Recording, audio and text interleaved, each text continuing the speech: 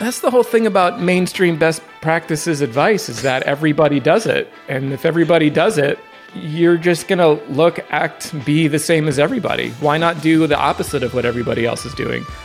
Hello and welcome back to Indie Bites, the podcast where I bring you stories of fellow indie hackers in 15 minutes or less. Today I'm joined by Jack McDade, who is the creator of Statamic, a content management system for Laravel. But what I love about Jack is how he approaches all of his projects, including Statamic, just to be a little bit different. There is so much cookie cutter content out there and everything just ends up looking the same, but not if Jack has anything to do with it. Just take a look at his personal website, his radical design course and icons, and you'll see what I mean. I absolutely love it. A big thank you to Ahrefs for supporting this podcast. If you're looking to get started with SEO, Ahrefs have everything you need. First, their YouTube channel and written content will help you understand the basics. Then you can use their free webmaster tools to audit your website and prioritize the needed changes to improve your search rankings.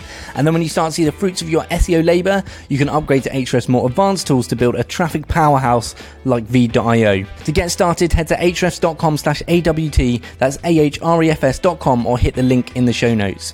Now, there is an extended version of this chat with Jack available on the Indie Bites membership, where we cover so much more about Jack's unique approach to bootstrapping. I'll pop a link in the show notes where you can sign up for that for $60 a year. Let's get into this chat with Jack McDade. Jack, I love all your stuff. Welcome to the show. Thanks, James. So, cast me back a decade ago, starting Statamic. What made you want to start this? And did you have ambitions to turn it into the type of company it is today with the scale? I had quit my job a year or two before, took on client projects so I could be the master of my own schedule, which turned out to be just as busy. But at least I was at home with my kid instead of, in the office sleeping on the couch. And so what I found was the more websites I managed personally, the more clients whose sites I've launched, I couldn't keep up with this many websites and keeping the changes in sync between in development and in production. So I decided, let's see if I could build a content management system that does enough of the features that you need to build a blog and let a client edit the content, but make it all in files so I can use Git and version control to just merge the changes. So I don't ever have to take it down, put it up, take it down, and all that. So that's how it started. And, it did okay. At first, I think there was a lot of interest right in the beginning. And after a couple years, brought a partner on and just kept trying, just kept pushing it. Decided you can either execute really, really well or just hope you get lucky. Let's just keep executing. And, it took, honestly, it was probably 6 or 7 years before I was even able to work on it full time. So that is an interesting point for many people, the fact it took you 5, 6, 7 years. A lot of people would have just stopped at this point, Jack. They would have gone, it's not working out. I can't sustain myself. There's not the market for it. What made you keep pushing through with it? Stupidity, probably. I think a real lack of intelligence would have been towards the top of the list. A lot of people would say look, that's just I'm not going to do that for 6 years. And, if you told me it would take 6 years, I also probably wouldn't have done it. However, in hindsight, I'm so glad I did. Being on the other side of that hurdle, whether it's 2 months, 2 years, 2 decades, being on the part of the timeline where I can take a day, a week, or a month if I need to. I can, I don't have to scramble at the end of, every 2-week period to make payroll and that kind of stuff. It is an unbelievably blessed place to be. So it always takes longer than you think. If you think you're just going to be one of the 3 people who manage to launch something and have it explode the next day, it almost never happens. The normal story is it takes a while. You got to give it some love. You got to really focus on your customers. And the only shortcut to that is not a guarantee. It's to get investors and pour gasoline on the fire and hope that you catch something. And we see those companies burn to the ground over and over and over again. What would you have done differently? I probably would have waited longer before launching and then tried to save up more money so that I could have more of a runway where at least for 3 months I can work on it full time, instead of I launch and immediately had to go back to, building another website. It's a curious approach, waiting longer. I think it goes against popular advice now, which is ship quickly, launch your MVP, get it out there, get it validated. And if it's not validated, move on, scrap the idea, which is very different to... That's the whole thing about mainstream best practices advice, is that everybody does it. And if everybody does it, you're just going to look, act, be the same as everybody. Why not do the opposite of what everybody else is doing? Or even better than the opposite, split the difference and then go in a weird cross angle, like from looking at your stuff, this is exactly what you do. You embody it. You don't just talk about this. You don't just believe it. You genuinely do it with all of your stuff. So on the point of being different, how can people actually do this? Take design, for example. How do people think differently and go against what they see? Because it's so easy to just see a Stripe landing page and go, yeah, I'll just do that. Well, you have to see this Stripe landing page and say, I'm literally not going to do that. I think when you strategically want to be different, you go look at all your competitors, you see what they're doing, you sort of absorb the median, average of all of them. And then you go, screw that, never look at them ever again, and just do something crazy different. And just pick an aesthetic and a style out of the air. To some degree, it doesn't even matter what it is. It just helps if you like it because you'll have more fun with it, right? So maybe you love, tiki bars. So if you had a project management app that was a tiki bar theme with little Polynesian drinks and dancers and bamboo, I'd remember that compared to every other project management tool that looks exactly the same and speaks exactly the same. Yeah. Well, how do people who want to go do stuff differently avoid it not being terrible? Because if I look to Stripe, I'm going to do the opposite of that.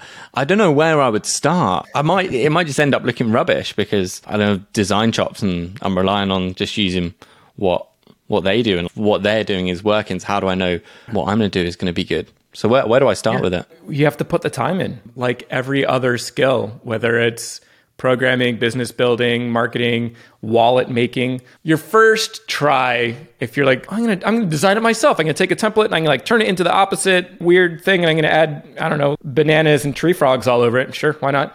And then, try 3 or 4 or 5 or 6 variations on it and find through iteration a version that works, right? Because you still have to make sure, if we're talking about website design, that it's functional, the content is clear, that the typography, has a flow to it. All that stuff is still important. But I think you can break almost every single rule, except accessibility is probably one you want to stick with. Yeah. And as founders, right, we have the ability to be able to do fun, creative stuff. So why would you just stick to what everyone else does? And one of my favorite things about, especially my wallet brand, because it's a consumer brand, I can just do literally whatever I want with it and just have fun. I can write outrageous copy. I bought a print ad. It doesn't have to work, right? Because especially with wallets, you can only make so many, right? If you got the whole world to buy one, you'd be in a world of trouble. So you can afford to say no to 99.99% of the population and still turn it into a business that makes money. Jack, I want to talk about your course, Radical Design. When I came across this in February 2020, when you launched the landing page, I was like, this is amazing. I can't wait to see what Jack does. And it's been a few years. It's still yet to be released. Do you have a plan for when you might put it out? And can you give us a teaser of what is going to be in that course for people? I don't know how to say when, because so little of it is actually produced, just being honest. I also know that if I get the momentum and my excitement level all dialed in a matter of 3 weeks, I could be 80% of the way there. But in terms of what's going to be in it, this is basically the course. If you boiled it down to 30 seconds, find a site you like, literally copy it pixel for pixel in your app, and then pick another one and do it again, and pick another one and do it again, and pick another one and do it again. Make sure they're different. And then go back to that first one and change it, change the fonts, change the colors, and just iterate on that. And now make something new. I can't make you do that. You're probably oh God, that sounds like a lot of work. But if I can trick you into doing that, one little tiny step at a time, 1 hour a day for a month or whatever, there's a good chance the light bulb will go off. You'll realize it never gets easier. You just get better. And B, you have to do it If you want to be a designer, or you want to get good at design, you have to design stuff. You can't just think about design and look at design and read about design. You have to put your hand on the mouse and create text boxes and shapes and drop JPEGs onto whatever. You have to do the thing to get better at the thing. I agree. Are there any sites out there that you think are worth going and have a look at and being inspired by? There's a lot of fun video game websites, like eastwardgame.com is really cool. 888atari50.com, which is the Atari NFT project by Billy the Butcher. That site is super rad. Nickelodeon.xyz isn't great, but there's a lot of really funky things going on in it.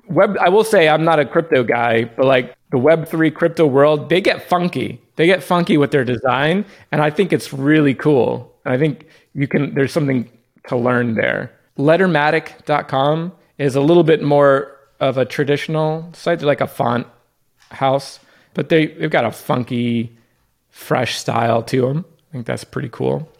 I think people have plenty there to be inspired by it because you're so radically different, Jack. When I was looking at your stuff, I don't know if I've ever seen anything like this. I was genuinely laughing out loud at your work page. Thanks. At like jackmcdade.com/design, right? I think that's the one page that I get the most feedback on. I think I want to redesign my site, but I don't want to lose that page, and so I end up not redesigning my site. Yeah, well, it's great. And like the Statamic site is a little more controlled and professional, I might say. Yeah, I mean, it needs to be because there's, Fortune 500 companies are buying this thing. I had to dial it back a little. When you can choose your own adventure, the little sound effects when you pick each one, it's just these little details that you add that people otherwise would never do. I do love sound effects on the websites. We're missing an entire sense that is available to us when you're sitting at a computer. And I don't know why. I mouth sounds. I think most of my sites all have little, and I just sit here and I like,